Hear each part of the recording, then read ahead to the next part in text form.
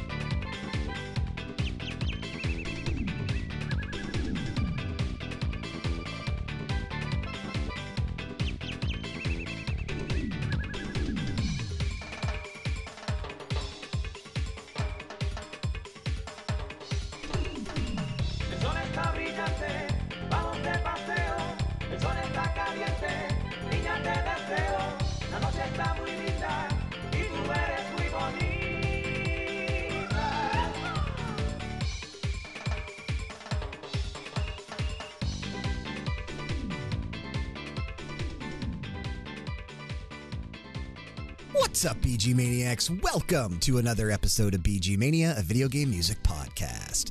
I, of course, am your host, Brian, and joining me on the show today, he is the host of Very Good Music, a VGM podcast every month with Shoot Kapow. It is Bedroth. Welcome back, sir. Hey, thanks for having me, Brian. It is always great to be here. Yes, I like the episodes when you're here with me and not just when I put music together for radio hours. So this is nice.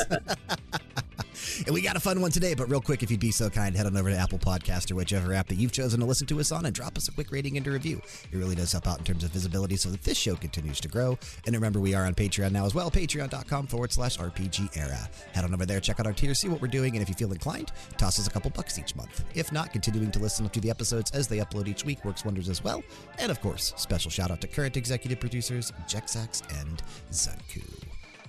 So, Bedroth, the theme of the episode this week is Latin. Yes, I threw this out a couple of shows ago because I knew this would be coming out the first week of May, hopefully. And hey, I've been doing pretty good. You've been doing a great job. We've been getting a lot of beach media lately. I've been spoiled. This should be up the day before Cinco de Mayo, which would be great, and that's actually why I threw this out. But I specifically just said, hey, let's do Latin, because I wasn't sure how much we would be able to specifically find limiting ourselves just to Mexico and also, keeping up with the quality. Mexico is not super well represented outside of fighting games in VGM. So I was really interested to see what you would bring, and looking at the playlist, I don't think I'm going to be disappointed. No, I don't think so either. I definitely went outside of the traditional what you think. Obviously, if you hear Latin music, most people think Spanish guitar and a majority of what we're playing today, but I wanted to make sure we actually had some Latin tracks in here as well, some Latin vocals. So we will later on. We are, just up front, Brian and I are a couple of white guys. We don't really know a whole lot. We don't have any vested interest in Cinco de Mayo specifically as a Mexican holiday. But that actually, I was doing a little bit of preliminary research, and that is not going to be really an issue, because Cinco de Mayo is a much bigger deal in the United States, where it has kind of been co-opted as just kind of another Mexican themed party day. Yeah, basically. And, yeah, it's kind of like what St. Patrick's Day is, but it holds a different weight for people who are actually Irish than everybody else who goes out. And I'm like, yeah, I'm 1/5 Irish. So I'm gonna go get drunk. But this is a holiday in Mexico, Cinco de Mayo. It's really kind of interesting. It's almost like Mexico's version of like the War of 1812. This is something that happened after Texas got its independence, after the Mexican-American War, where we got like the whole southwest of the United States. So Mexico was already kind of down. They'd taken a couple of hits. They had not been a country for all of that long, independent from Spain. And they owed a lot of money to France and Spain and Great Britain. And France decided they were going to come and collect. So they invaded Mexico, not unlike something that's going on right now. And this Cinco de Mayo was the day when Mexican forces defeated the French army, who outnumbered them by at least 3-1. Might have been something like 6-1. France was one of the most powerful armies in the world, and Mexico was just this little ragtag band who had already lost 2 wars in the last 50 years. And they held them off. They actually won the Battle of Puebla on May 5th, 1862. And even though the French did eventually get to Mexico City and take over for a little while, this was a huge boost to morale and actually fueled a lot of the revolution that eventually helped the Mexicans get their country back from France. So that's the history of Cinco de Mayo. Gotta appreciate all those history lessons you bring to the show. I love to research. I like to sound smart, so what can I say? But I'm not going to dig too deep into anything else related to like anything specifically Mexican about a lot of the stuff we're doing. I'll probably just throw things off the cuff, but I did want to drop some of that up front because I didn't know a lot about Cinco de Mayo and what it was all about. And so and I'm in Texas, where we're just about as close to Mexico as any other state besides California. And I guess, Arizona, New Mexico, but you don't hear a lot about that. Anyway, we have a lot of history with Mexico here in my state, and I still didn't know about this. So I thought it might be interesting for some of our listeners. I remember studying Cinco de Mayo in Spanish class back in high school, but I tell you, I forgot most of that by now. It wasn't something that stuck with me. I remember more about Day of the Dead than I do Cinco de Mayo. Yeah, Day of the Dead is a lot more. It's really popular, I think, because it's also kind of related with Halloween, and so a lot of people sort of bundle them together. Which is more my speed, yeah. I'm definitely a big fan of Halloween and that whole season, as I used to work at a haunted house for many years. Yep. But yeah, Cinco de Mayo doesn't have another holiday to sort of piggyback on, so it's just sort of Mexican St. Patrick's Day in a lot of ways. Yeah, there really isn't too much in April or June or even that you could kind of bandwagon it with. But yeah, you're right there. I'm excited to get to this playlist today because, like I said, a majority of it is going to be what you expect with a episode titled Latin. But later on, like I said, I do have a nice block coming up. So that opening track that we came in with, Bedroth, was your first pick of the episode. And what was that? That was Mexico with the subtitle Islander from Cruisin' World. And pretty sure that was the arcade version. I don't remember the N64 sounding that good. Yeah, me neither. But I never played this game. I played the original Cruisin' USA quite a bit on the N64, which I don't remember the music from that game being too excellent, but it wasn't from what I remember. And I played that was the other game that I had when I got my Nintendo 64 on top of Super Mario 64. It was that and Cruisin' USA, and I played a ton of Cruisin' USA. Yep, it was Mario 64, and I think mine was also Cruisin' USA. I remember playing Pilot Wings a lot, but I think I rented that one. So yeah, my next door neighbor had Pilot Wings. We lived in an apartment complex, and I used to borrow that all the time. Pilot Wings 64 was so much fun. It was. But this game, I never played it, like I said. It always looked fun. I might have actually sat down and at it a couple of times in the arcade over the years, but this track just really stuck out to me. I had, like I usually do, I had kind of a longer list of tracks I was picking from, and several that were just called Mexico. And after I narrowed it down, this was the one that I kept, and I wanted to lead with this one after I talked to you a little bit about it, because it's got that sort of classic. I don't know the different styles of Mexican music enough to be specific about them, but the vocal that is just, it's that quintessential sort of Mexican party sound, reminds me of Gypsy Kings, and the guitar, like you said, and it's festive. And that rolling tongue, dude. Yes. I can do it. I can do nice. it. Very nice. I can't do it. I'm too bashful. I can do it in real life, though. But but yeah, this was just fun. Just fun stuff. I liked it. It was a good track. I have some experience with Cruisin' World. I did own this on the Nintendo 64 as well, but it never captured my attention like Cruisin' USA did. And that's probably because by the time it came out, there were a lot better games available on the N64.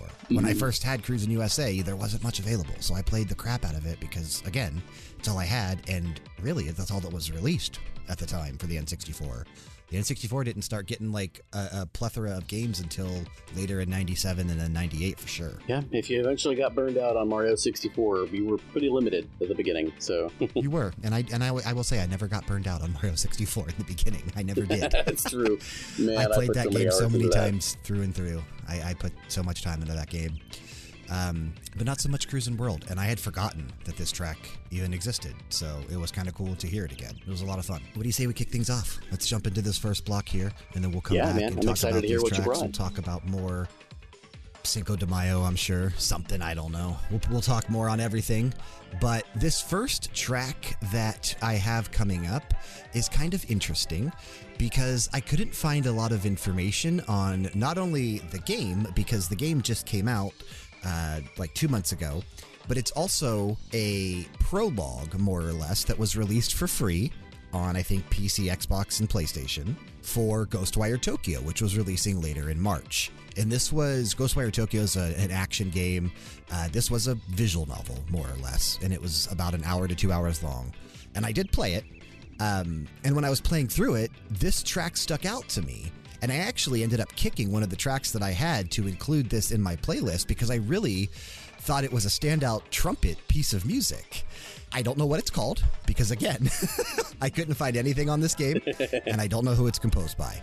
So let's kick things off with what I'm just calling trumpet music from Ghostwire Tokyo Prelude Corrupted Case File, released on March 8th, 2022, and again, the composer is unknown.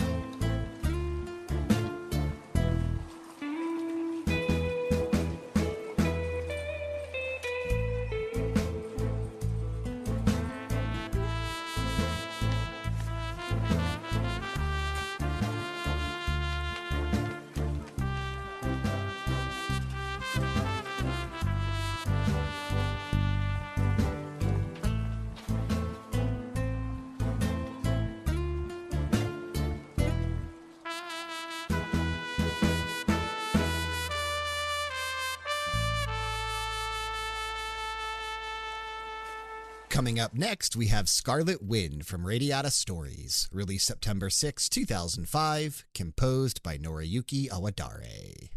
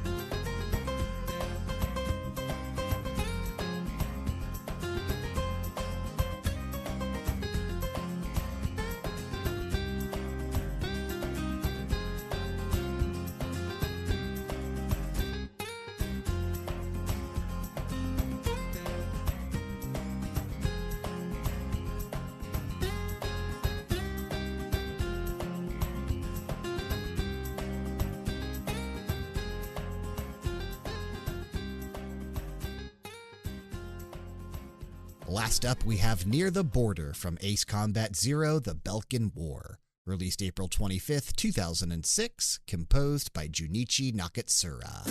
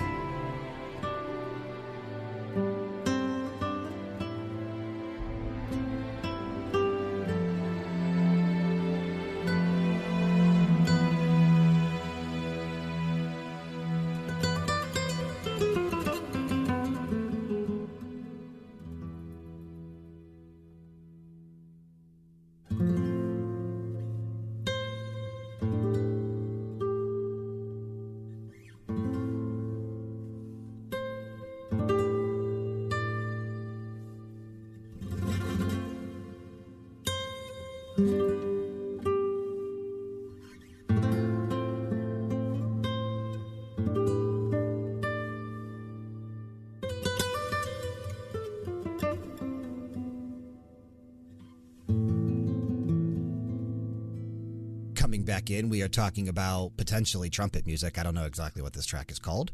From Ghostwire Tokyo Prelude, Corrupted Case File. Like I said, man, I was playing through this short little visual novel, and this track kicks in the background, and I fell in love. Not only is the trumpet just hauntingly beautiful in this track, but then it kicks into a really nice Spanish guitar, man. It's an excellent track in a game that there's no reason for this track in there. It doesn't take place in any Latin American city. It's like a neo-futuristic Japan almost.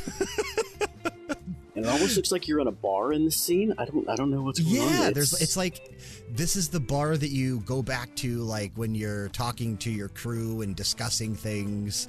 And it's fairly early in the short game, like, you know, the character that's talking, as you can see it, because I recorded this myself. I couldn't find anything on this.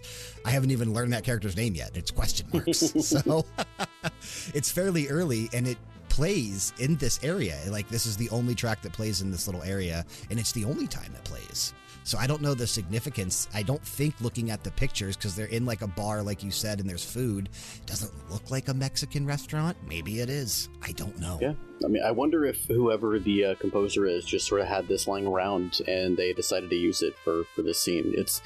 It reminds me of nothing so much as like a slow Carlos Santana jam. Right. Yeah. Right. It does. It absolutely does. Really and good I think stuff. that's why I like it so much, man, because you know I love that slower sound. Now, Ghostwire Tokyo, I am not familiar even with the original game. Have you played it? I started it. I have it checked out from Gamefly. It came out about 3 weeks after this prologue. It released on March 25th. Again, it's like an action adventure. It's done by Tango Gameworks, which is the same studio that did The Evil Within and The Evil Within 2. So there was a lot of hype coming into this, and it was the one girl. Oh, I'm trying to remember her name, but she came out on stage on E3 and was like super bubbly, and everybody just fell in love with her. She was like the main director behind this game, and then got replaced like a year or two before it came out. And then this was actually the creator of The Evil Within and Resident Evil, Shinji Mikami, also worked on this game briefly in its beginning before he left Tango Gameworks as well. Oh, wow. Okay. But yeah, it's basically a first-person game, a lot of martial arts, a lot of karate, and a lot of paranormal stuff, because there's a lot of magic that you have to use and psychic abilities, and you're going around defeating these ghosts and spirits that are inhabiting this neo-futuristic Tokyo. Well, I really like this block because all of it has a sort of Spanish flair to it. And, of course, Mexico is to Spain kind of like the States are to Great Britain. That's like their parent country. And it all traces back to Rome, which is where we get Latin in the first place. So yeah, I love the Spanish, like flamenco style music and Spanish jazz and stuff like that. Just love it so much. And this next track, we know this composer knows his way around a jazz tune, and it looks like he's done his homework when it comes to Spanish jazz as well. Oh yeah, so this next tune, and before I say this next tune, Ikumi Nakamura, that's the other person I was trying to think of that worked on Ghostwire Tokyo before she left. Okay. We are talking about Scarlet Wind from Radiata Stories, which was composed, of course, by Noriyuki Iwadare. And honestly, man, this is one of my favorite PS2 JRPGs. I really wish that this series, I know there was like another Radiata game on the 3DS, I think, but I was loosely tied to this and it didn't have a ton to do with this. I was hoping that this series would have developed into like a franchise where we could have got proper sequels, because I fell in love with the mechanics. It was a lot like Suikoden, where you had to recruit party members. But this particular track used to play in Dicet, and there was an NPC at night that just used to play this on his guitar in the game. Oh, that's so cool. Yeah. I freaking love it. And dude, it's a rocking piece of Spanish guitar music, man. It's high tempo. Yeah, it really is. This was good stuff. And something like, you can tell with Iwadare that he's a performer. He's not just a composer. Like, he knows how to play these instruments, because you can always tell. I think a lot of people can tell the difference between somebody who is actually performing a composition and somebody who's just sort of doing it on the computer. For as much as I love Naoki Kodaka, I can tell that he's composing something that sounds like this rocking music, but he's not actually playing it. Like, he doesn't really, he doesn't go that far. When I hear somebody like Tim Follin, I can tell this was something that he played and then adapted into what he was composing. So it's, but this was really, really impressive stuff. I like in the background how you can hear whoever's playing the drums slapping on the side of the drums. I love that. Yep. Yeah. It's between this one and your next one for me so far as to which one is my favorite of the show. I really like these both. Yeah. And that next track, Near the Border from Ace Combat Zero, The Belkan War, is actually the credits music, basically. And we have played one track from this game previously on BG Mania. I think Zero, maybe was the name of the track, but it was also another very Spanish-sounding tune. And this soundtrack actually has a lot of this style in there. This particular track was composed again by Junichi Nakatsura. And man, there is so much going on here. But not only that, I was able to get I don't know that it's Latin vocals, but we had some nice opera-style vocals in there that leads into my next block a little later on, which is totally different. Some really nice female vocals in there, and Ace Combat has just got some really fantastic music in it. This is a really, really good series as far as that goes. It is. I only have experience with whichever Ace Combat was packed in with the PS2. That's the only one I've ever actually played, but I have heard a lot from the series soundtracks over the years. Yeah, I've only played a few of the games myself, and I don't think I've ever finished any of them. But they are fun games, and the fans of these games are really fond of them. Like, they always sell pretty well, and there's always positive word of mouth surrounding this series. But you're right, the soundtracks stand out. I've heard the soundtracks from top to bottom for all of these games. They're phenomenal. This was really fun. I love the castanets in this one before, again, the first half to go along with that Spanish guitar. It just really sort of transports you to that part of the world and to like you're watching a street fight with some masked claw ninja jumping on a fence or something like that. And again, it's slower. It's slower, which I love. Like, it's not a super fast tune, right? It does kind of sound faster in the background, and the Spanish guitar always just sounds quicker in general. But the actual pace of the track is really slow, and I love that. It's beautiful. It's really fitting for the end credits theme. So yeah, absolutely, man. Good stuff. Well, my first block, if we're ready to move into it, the first couple of songs I have here sound a lot like what we've been listening to. And then the third one in this block, we'll get to it, is going to be a little bit of a change of pace, which will kind of lead us into your second block, too. So be excited to talk about these when we get back. But if you're ready, we'll go ahead and jump in. Let's do it. All right, first up, we're going to listen to Cheer Up, which is the theme for Pepe and Pupa from Rage of the Dragons. This game was released June 6th, 2002, and was composed by Toshikazu Tanaka.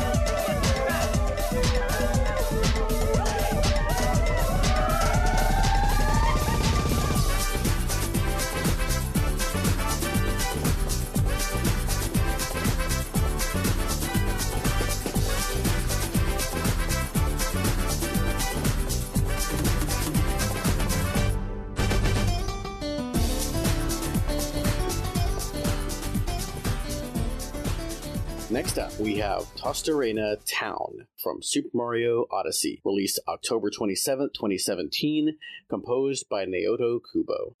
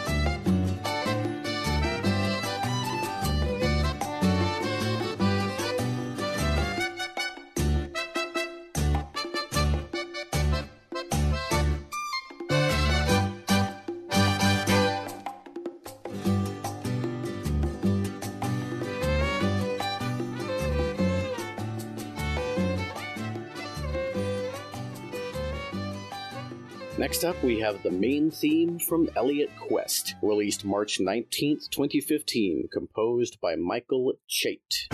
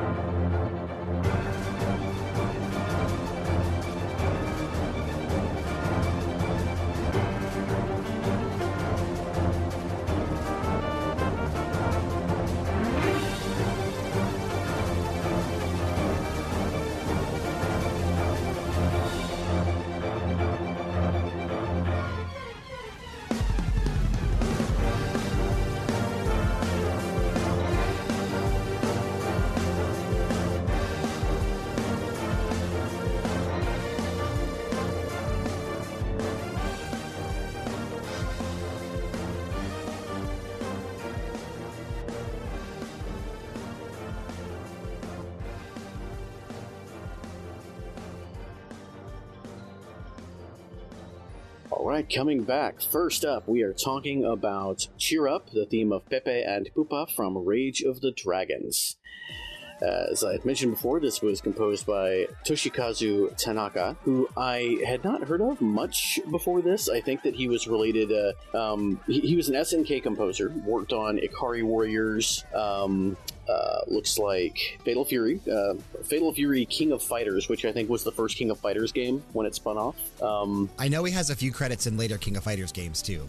Yeah, Fatal Fury 2, Power Instinct, which is what this is. I think that Rage of Dragons is part of the Power Instinct series. The King of the Monsters series worked on that, and then, like you said, the King of Fighters series as well. And this is really fun stuff. Straight up Mexican street music. What did you think of this track? Yeah. Dude, I love this. Like you said, you kind of mentioned to me when we first started listening to it how it sounds so similar to Mexican street music, and it just got me thinking, like, all the times that I spent in San Diego, which is very close to the border as well, very close to Tijuana, walking through, like, Old Town San Diego. This is the style of music you hear, dude. Yeah. I love it so much. I love it so much. And I was kind of listening because on VGMPF, it lists some of his favorite artists, including Jeff Beck, Eric Clapton, Van Halen, Deep Purple, and Lee Ritenour for Toshikazu Tanaka. So I was trying to hear if I could hear any like Van Halen or Eric Clapton or Deep Purple in there, but I could not, obviously.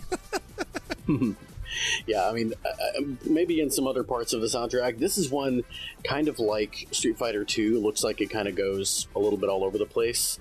As it should. Most fighting games do. This game has some really interesting, a really interesting backstory. Apparently, the studio that developed this was a Mexican studio called Evoga Entertainment, which is an acronym of Evolution Games. It is a Mexican video game company, and this game was actually the first like Mexican-Japanese collaboration of this kind that they worked with SNK, who of course published the game. This game and then Evolution Soccer the year before for the arcade are the only games that Evoga Entertainment actually, it looks like, ever developed. There were several canceled games, and then they filed for bankruptcy, unfortunately, in 2004, shortly after this came out. But apparently, they had tried to get the rights to the Double Dragon series. This was going to be a sequel to the Neo Geo Double Dragon fighting game. And so much so that the main characters of this game are still named Billy and Jimmy. They just have different last names. That's interesting.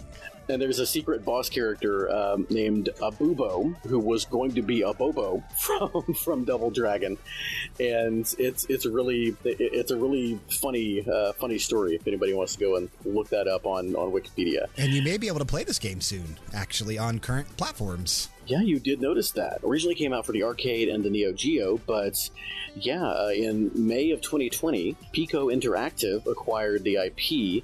And it looks like ports for current-gen consoles are under development by Qbyte Interactive. So who knows when those will see the light of day. Yeah, if ever. But that's kind of cool that this series might not be dead yet. And yeah, that leads us into a series that is definitely not dead. Definitely not.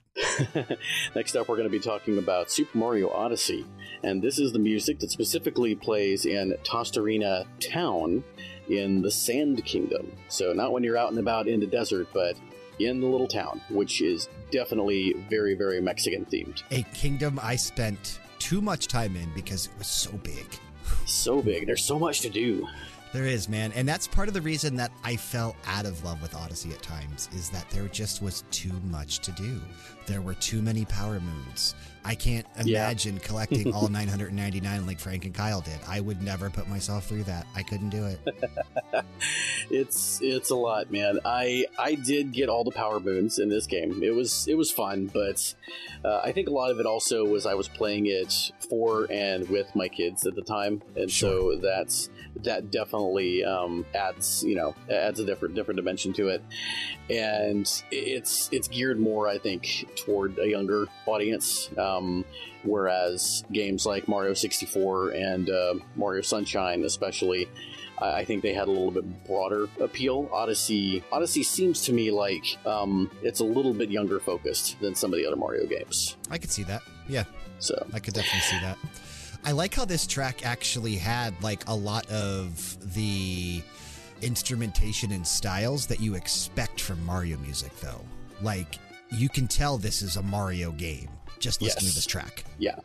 It's and I don't know what it is. I think Koji Kondo's original Super Mario Ground theme has a lot of Latin flavor to it. There's a lot of Latin DNA, and so I think that the fact that that's baked into the quote unquote Mario sound probably has something to do with what you're talking about there too. And it was cool that Koji Kondo actually had a few new compositions on the soundtrack as well. Yeah, quite a few. My favorite one on the soundtrack is either Steam Gardens or Bowser Kingdom, and both of those are Koji Kondo compositions. So still going strong, man. This is a good one too, though. Yeah, I will never forget seeing those little characters with the skull masks in their macarinas dancing around to this tune. Oh, dude, it's so good. That's probably going to be the cover art for this episode because I love them so much. Yeah, those little guys are cool. I cannot remember for the life of me what they're called, but they did a really good job of sort of the Mesoamerican desert theme. I like that they did something different with pyramids and didn't go Egyptian like everybody else does. It was really cool. I thought they did a cool job with this. Yeah, I just wish it wasn't so dang big, man. Could have been more condensed. Yes, it definitely could have. I think that Hat Kingdom was so relatively tiny, and then the what was it? Cascade Kingdom? Is that Fossil Falls?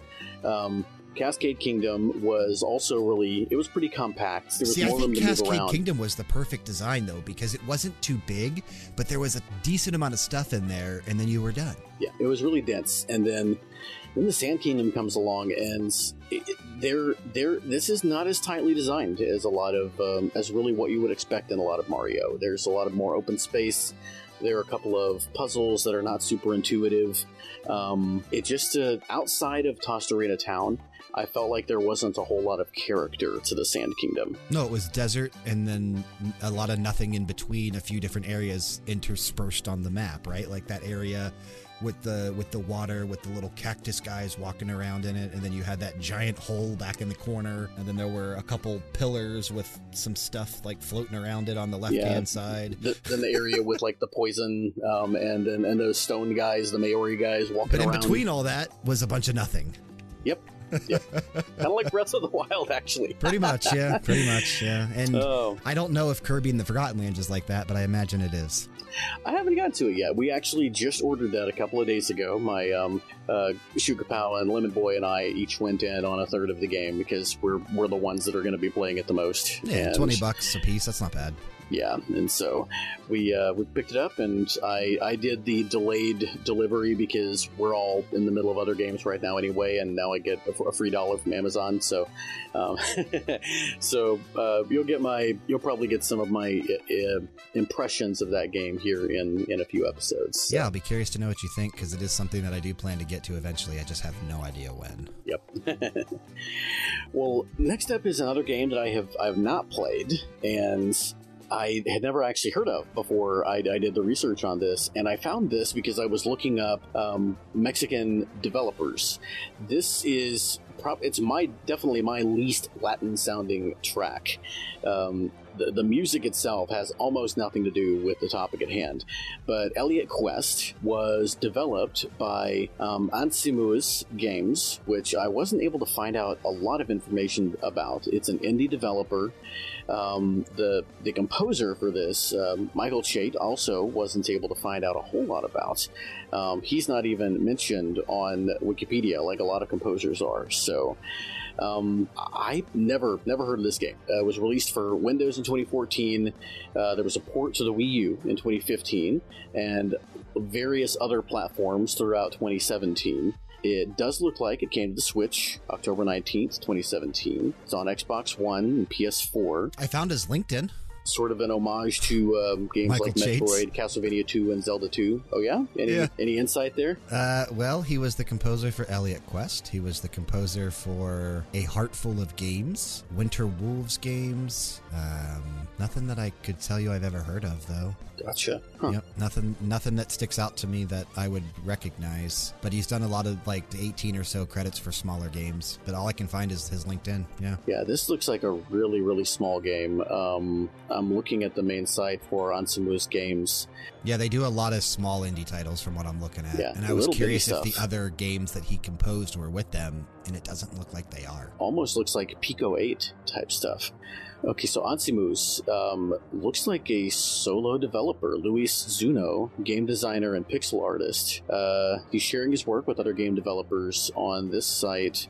He's interested in old, classic-looking games with nice aesthetics and atmospheres made with pixel art. And yeah, so he's a composer Luis himself. Zuno. Luis Yeah, Zuno. he is. He's got his own SoundCloud. I'm looking at it right now. He's also a composer, so yeah, interesting stuff. All right. Does a lot of synthwave in my style of music, so I might have to check this out. And this was a nice, just upbeat, rockin' sort of track. It sounds more like a battle theme than a main theme, so I'm not sure. I like the xylophone in the background, dude. Yes, I wonder if maybe there just wasn't a whole lot to this game, and so this was like the music that played most of the places where you go. That would make a little more sense. But the game looks really nice. It doesn't really look pixel arty to me. I don't know. I'm looking at it on Steam. I can see the Zelda inspiration for sure, which he quotes in this. It's kind of like a Zelda 2 style game. Yeah, and even in the reviews, it says, we see Nintendo World Report scored 8 out of 10, called it a tremendous game. If you have any affinity for the aspects of Zelda 2 and Metroid, that this is something you should be playing as soon as possible. No doubt, this is an homage to games like Zelda 2 and Castlevania, but there's also a lot of originality here, especially in the game's narrative. That's from Arcade Sushi, who also gave it an 8 out of 10. So sitting at mixed reviews on Steam, though. I wonder why. Yeah, I don't know. At the same time, it fails to push the modern retro genre into modernity, as games like Shovel Knight and Rogue Legacy have. So maybe a little bit too true to its roots. Yeah. Yeah. Not really developed with modern tastes in mind. So, but probably worth looking into. Maybe if you can pick it up on cheap. How much is it on Steam right now? $10. $10? Yeah, it's not yeah, bad. I don't know if I'd spend $10 on something like this, but I would definitely spend $5. Especially since it's already been out for about 8 years. Like, yeah, I would wait sure. to catch it because I guarantee it's been $1 before on a Steam sale. So Yeah, I guarantee that. At some point, it's been $1. Well, like I said, this is my least Latin sounding as far as like Mexican, Brazilian, that sort of style of music. So I am interested because you mentioned that your next block is kind of what do you say in that we way as well. deviate even further and go into tracks that have Latin vocals in them? Let's get to it, man. I'm excited. What do we got coming up first? Coming up first, we have the Song of the Bats from Elden Ring, released February 25th, 2022, composed by Tsukasa Sato. O locus ille, beatus quondum nunc deminuit,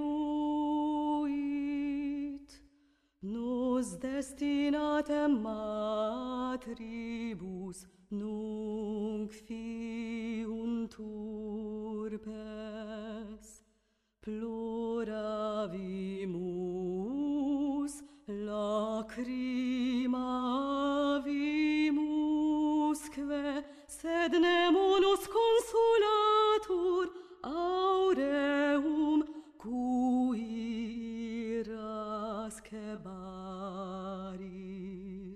O locus ille, beatus quondum nunc deminuit, nos destinatem matribus nunc fiuntur pes, ploravimus, lacrimavimusque, sed nemo nos consolatur aureum cui irasce baris. This is Kyle, and one day you can be too. Every Friday, I host what is soon to be your favorite podcast, The Media Files. Me and one of my best friends talk about pop culture happenings so that you don't look like an uncultured swine during those boring water cooler conversations. Laughs are shared, tears are cried, and sometimes we have really interesting special guests that you might be familiar with. Download The Media Files wherever you download podcasts, and remember, be kind, be honest, and we'll see you later. Next up in this block, we have Hymn of the Faith from Final Fantasy X, Released December 17th, 2001, composed by Nobuo Uematsu.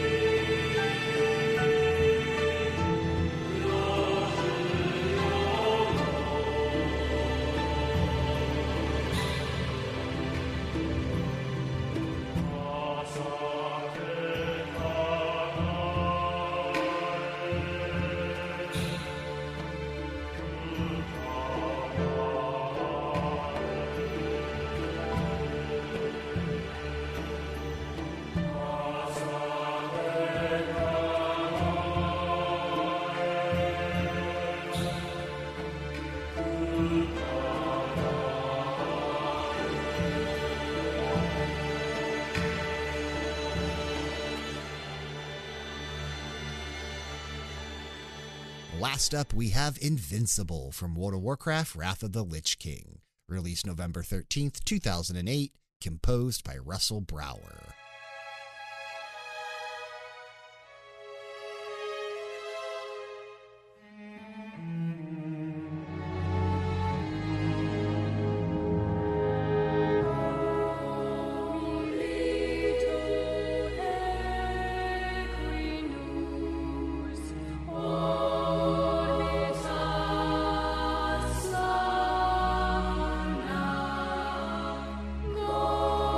Goduna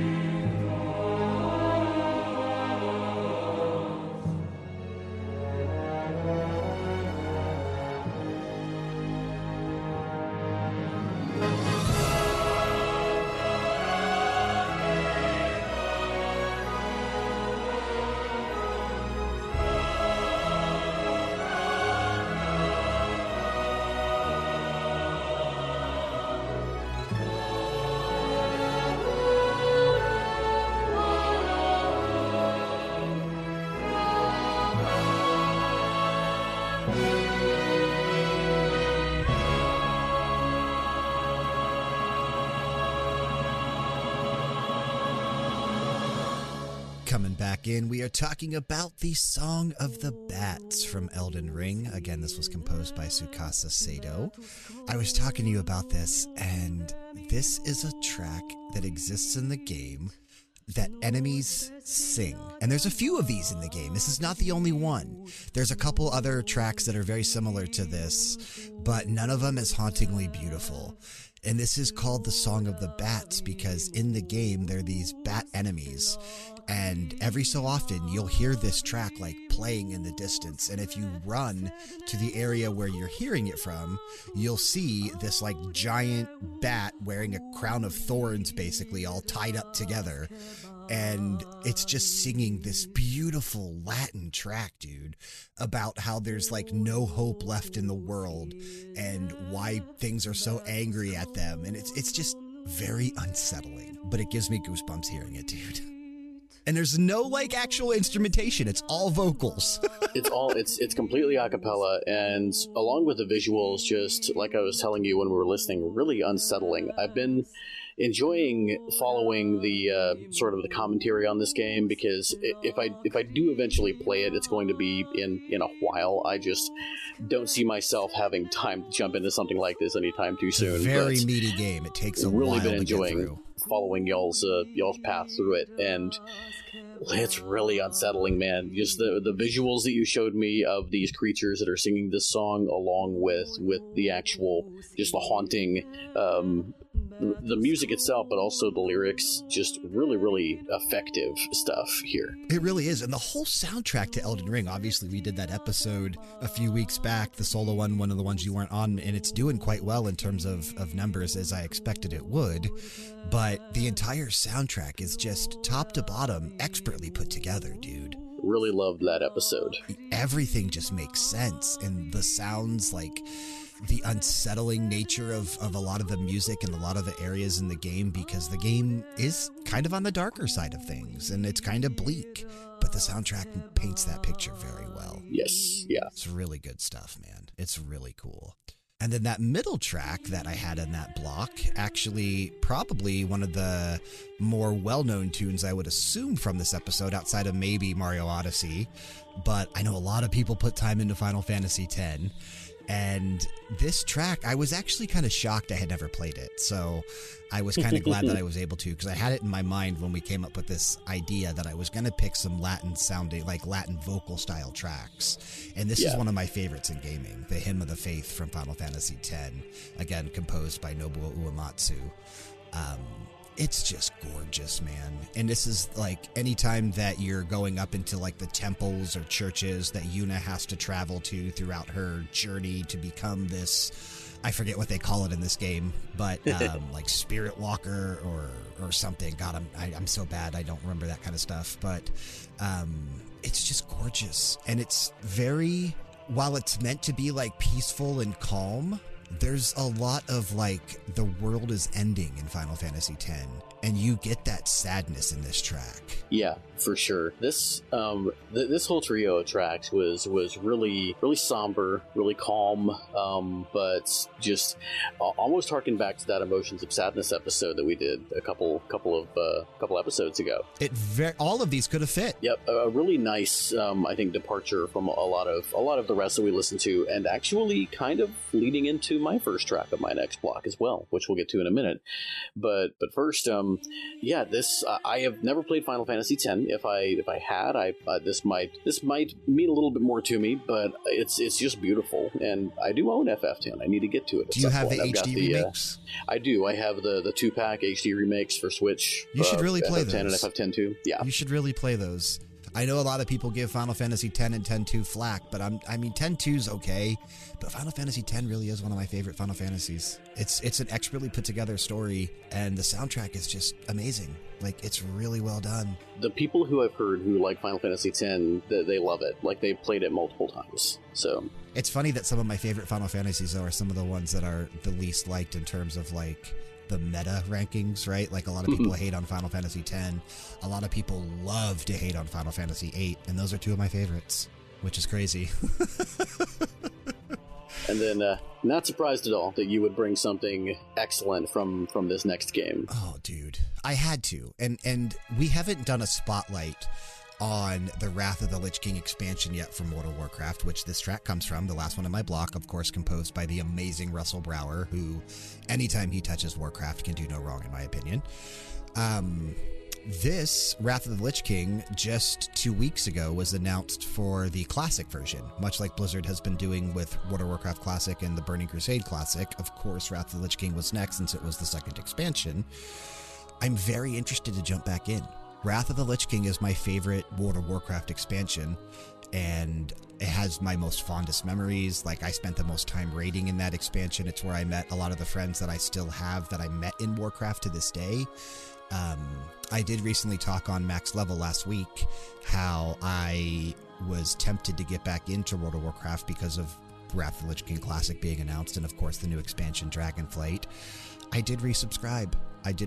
Over this weekend, and I started leveling my shaman again. He was level 40, was the character that Jessica and I were kind of leveling together, but since that's not going to happen anymore, I decided to continue that character because it was the one that I wanted to play. So he was level 40. I think he's 44 now. I picked up 4 levels this weekend. Leveling is a breeze in this game. It doesn't take long at all. I spent maybe 2 hours total doing that. But this particular track, Invincible, comes from the end of the Wrath of the Lich King's main raid, Icecrown Citadel. And it ties into Arthas Menethil, who was the Lich King. But before he became the Lich King, he was the Prince of Lordaeron, and which Lordaeron was the human, northernmost kingdom in the Eastern Kingdoms up there in the Tirisfal Glades, which in World of Warcraft became the Undercity, led by Sylvanas Windrunner, and that's where the undead start for the Horde.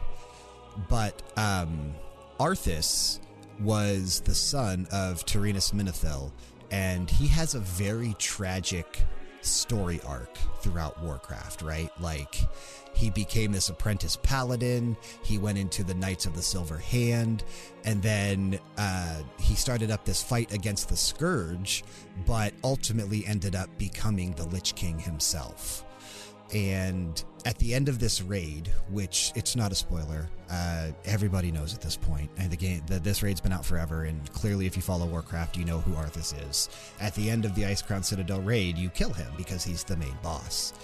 And when he's lying there dying, the ghost of Tyrannus Menethil appears and is standing over him, and it's very touching. It's very sad. And every time I hear this track, which plays in that moment, when he's dying at top of the Icecrown Citadel, it just brings goosebumps and tears to my eyes. And it still does to this day, man. It's my favorite piece of music, I think, from the entirety of World of Warcraft. Man, wow, that's high praise. Really interesting that you haven't brought this before. I know. And I think it's because I was waiting for a more proper focus on the Wrath of the Lich King soundtrack, but I decided that this episode's theme was too perfect not to play this.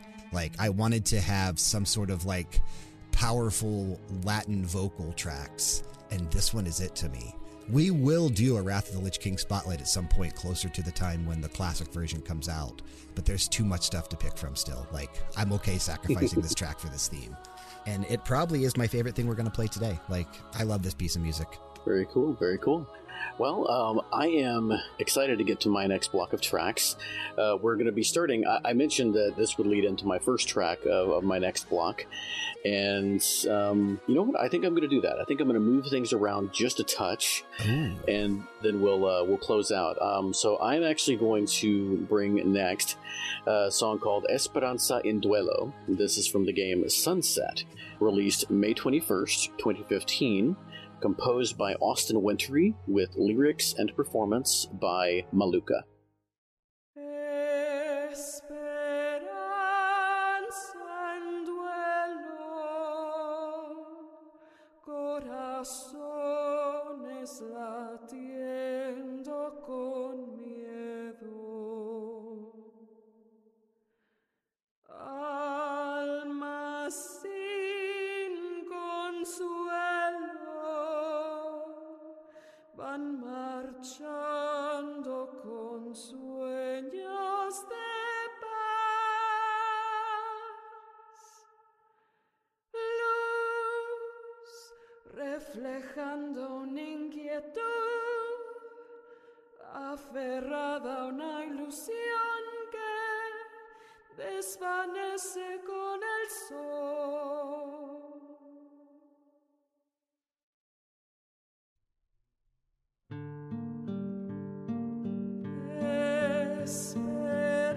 Esperanza en duelo, corazones latiendo con miedo, almas sin consuelo van marchando con sueños de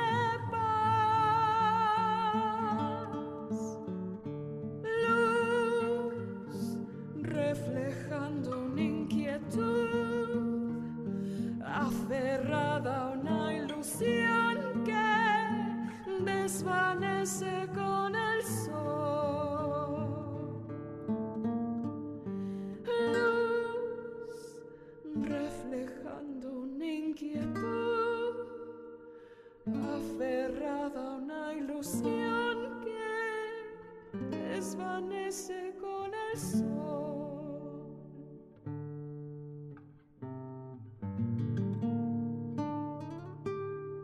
Next up, we have Theme of El Fuerte from Super Street Fighter IV, released April 27th, 2010, composed by Hideyuki Fukasawa.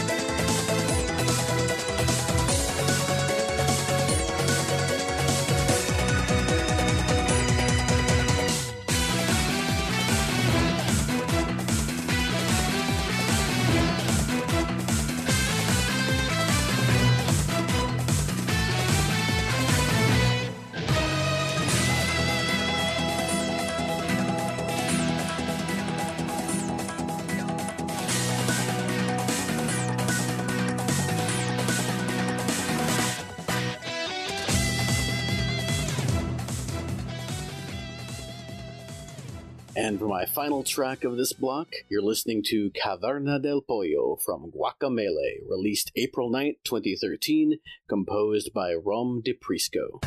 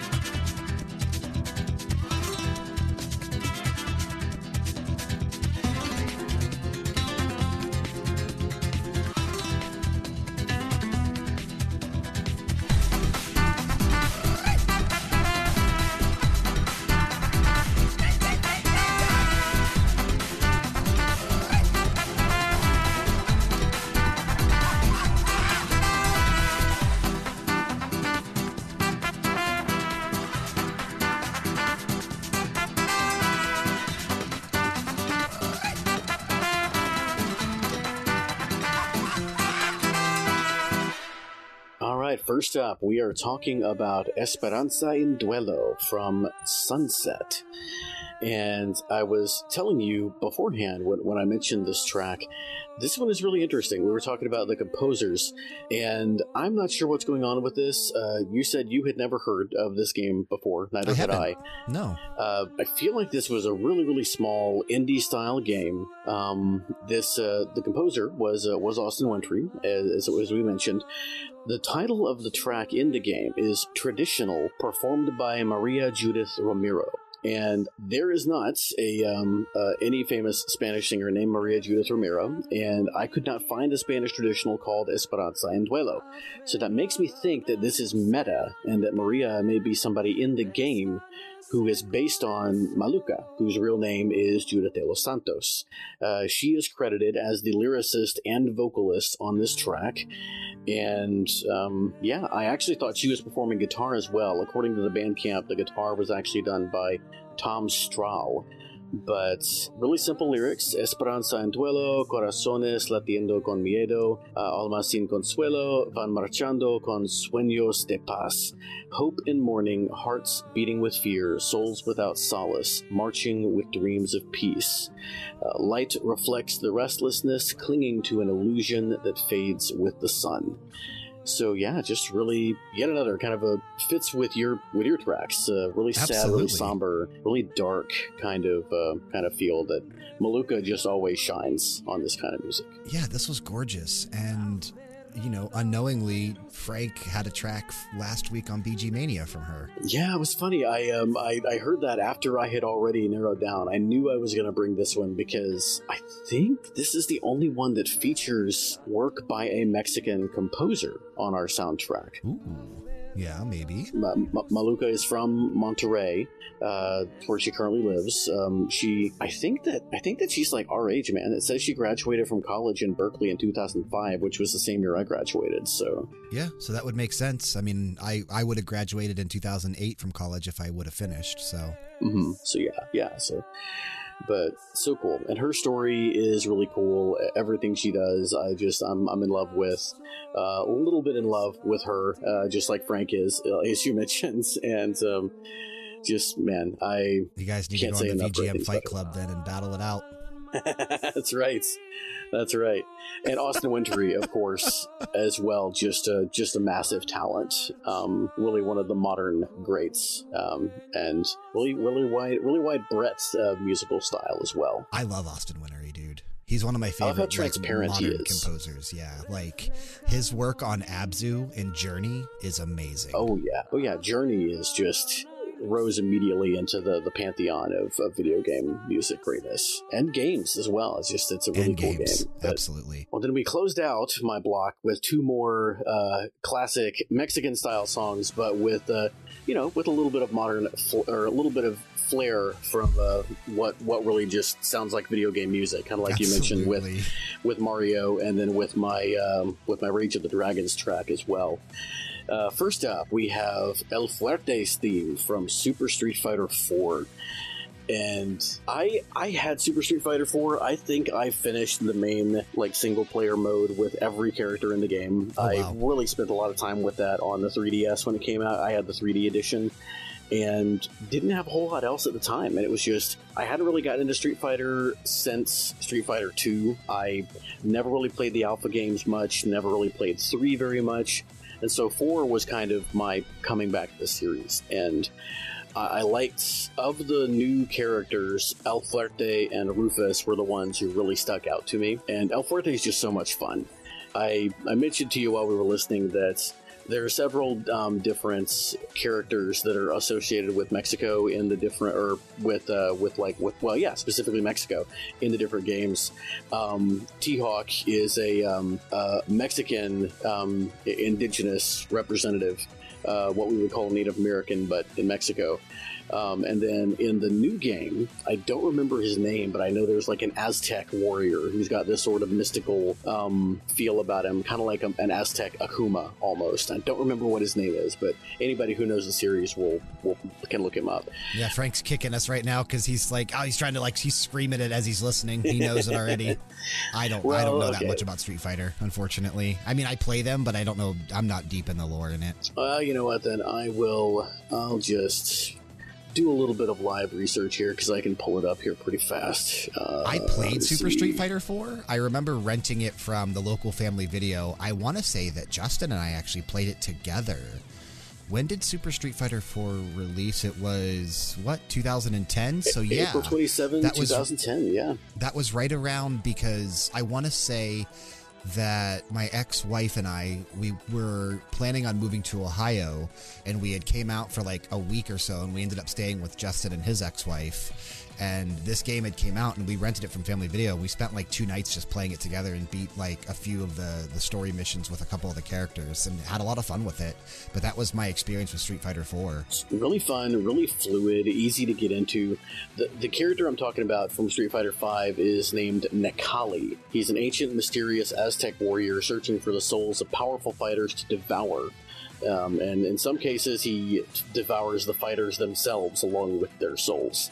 He's kind of likened to Blanca when he gets more savage. But I eventually went with El Fuerte. I almost went with T-Hawk's theme because I really like it a lot, even back from Super Street Fighter 2. I love this, but dude. I love this. This guitar in this track is excellent. This was so great. And El Fuerte he's a luchador, you know? He's El Francaro. Gotta honor El Francaro. And, exactly. He's a luchador and a chef traveling the world in an effort to perfect his lucha libre skills and hone his cooking abilities. He really is El Francaro. Yep, there's some speculation that he might also be loosely based on, what was his name? I remember hearing this at one point. The Jack Black movie, Nacho Libre. Yes, Nacho Libre. And who I think that he was actually based on an actual, like, real-life luchador as well. What a great movie that is. Kind of stupid. But what an enjoyable movie. But really great, yeah. In the vein of, and I think superior to some of like the stupid Adam Sandler movies. Of course. But in that same kind of vein. And Nacho Libre is really fun. If anybody hasn't seen it, I would recommend it. It's not a big investment, and it's a really cute little film. I actually just had it on in the background, I want to say within the last 2 weeks or so. Just while doing work, listening to it. It's one of those movies that you don't have to pay attention to it all the time either. Yep. Yeah. And it's I remember El Fuerte being a really fun character. He's super fast. He reminds me a lot of Skullomania, who I brought a Skullo track a couple of episodes ago. He's also got that luchador flair to him. But yeah, I had to bring this. You had to represent that very important feature of Mexican culture. The luchador. And let's hope that Street Fighter 6 is good, because 5 was not so much. Let's hope. Hope. 5. They didn't really. I feel like it just wasn't supported the way it should have been from the beginning. They really kind of crapped the bed with the rollout of Street Fighter 5.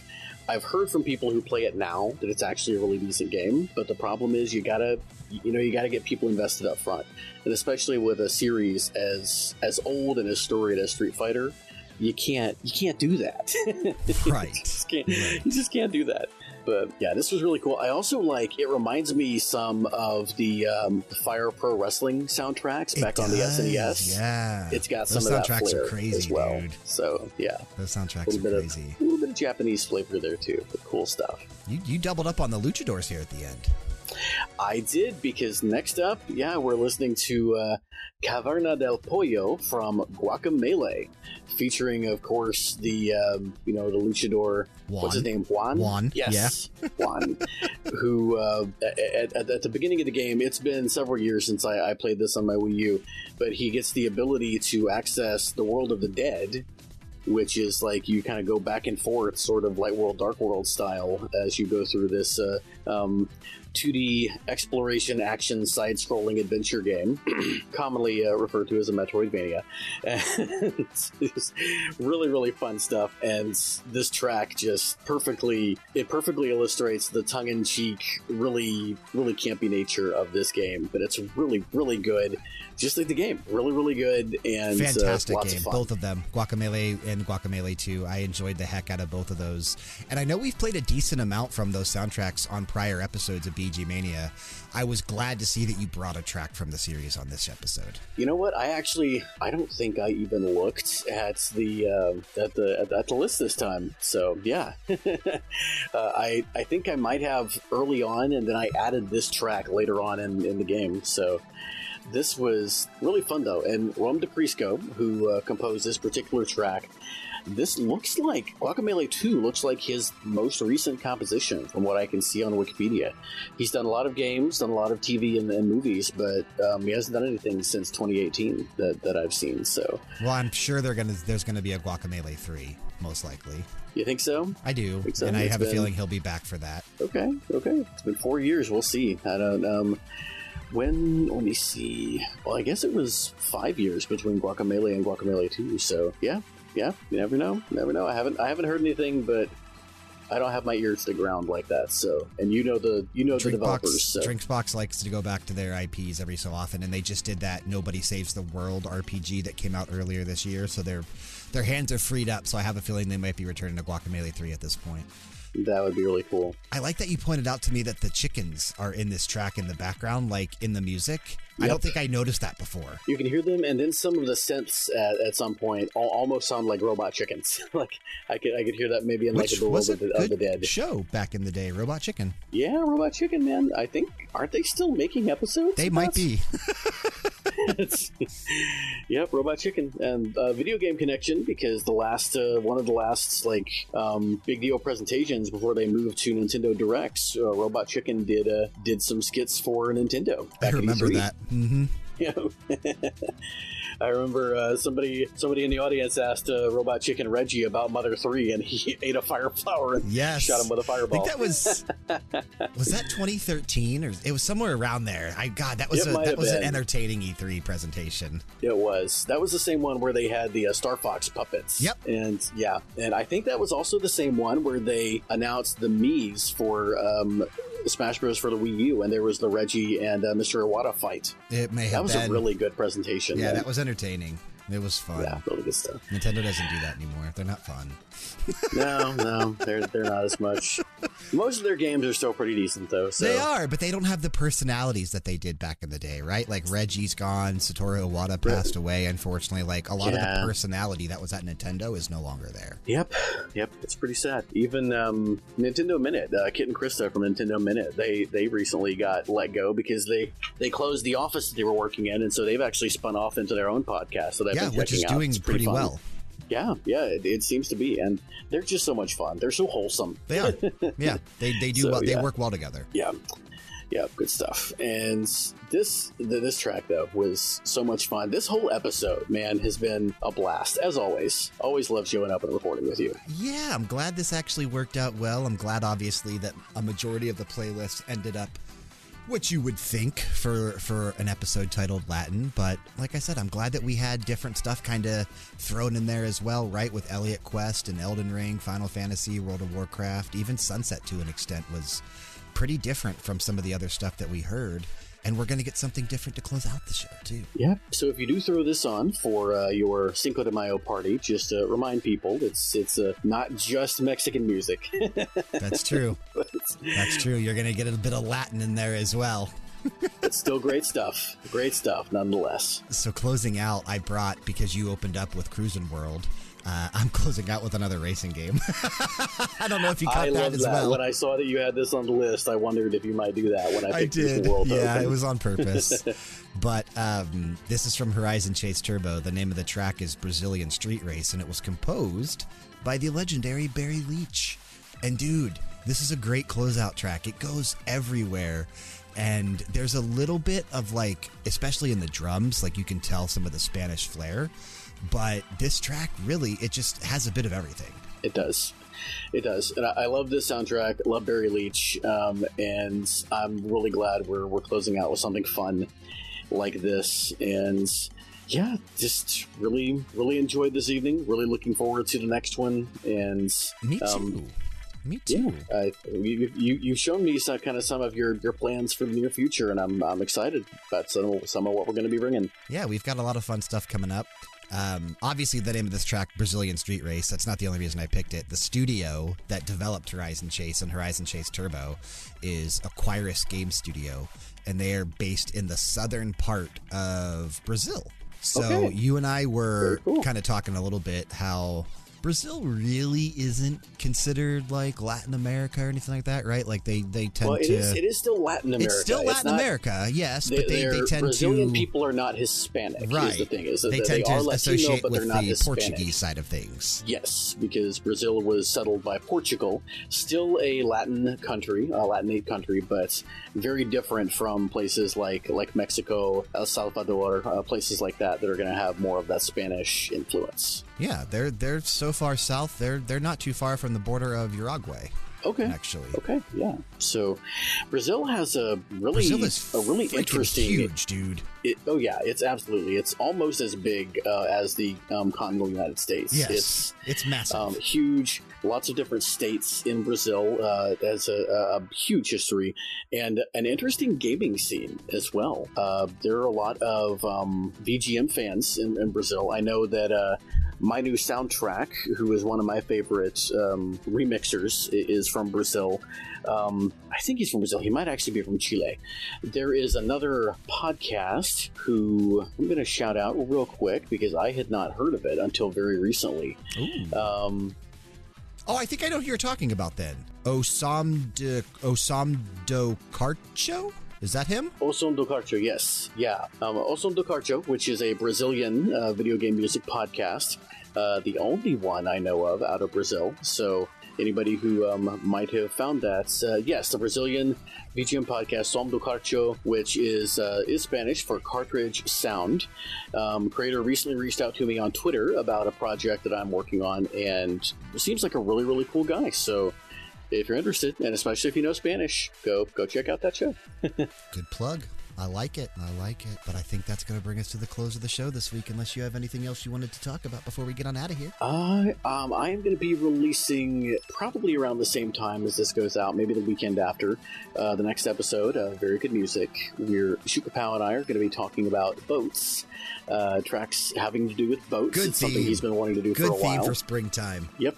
It's fun. We bring a lot of really fun music, and I'm having a good time. It's not too long. Doesn't go on like some of ours do. So it'll be a nice light episode for y'all to check out. Yeah, I'm looking forward to that. But no, that's it, man. So all right, well, let's get into some Barry Leach. Bring to us to the close of the show for this week. Then we do want to thank you for sticking with us and listening to another episode of BG Mania, made possible, of course, by RPGera.com. If you like video game music and more importantly you like us and you want to help grow the show, check the description box for ways you can do just that, including a link to join our Discord community. Click it, join it, and interact with us. Taking us out of this episode, once again, we are going to be taking a listen to my final submission, which is Race 3 Brazilian Street Race from Horizon Chase Turbo, released November 28th, 2018, composed, of course, by Barry Leach. Keep the music playing and keep it loud.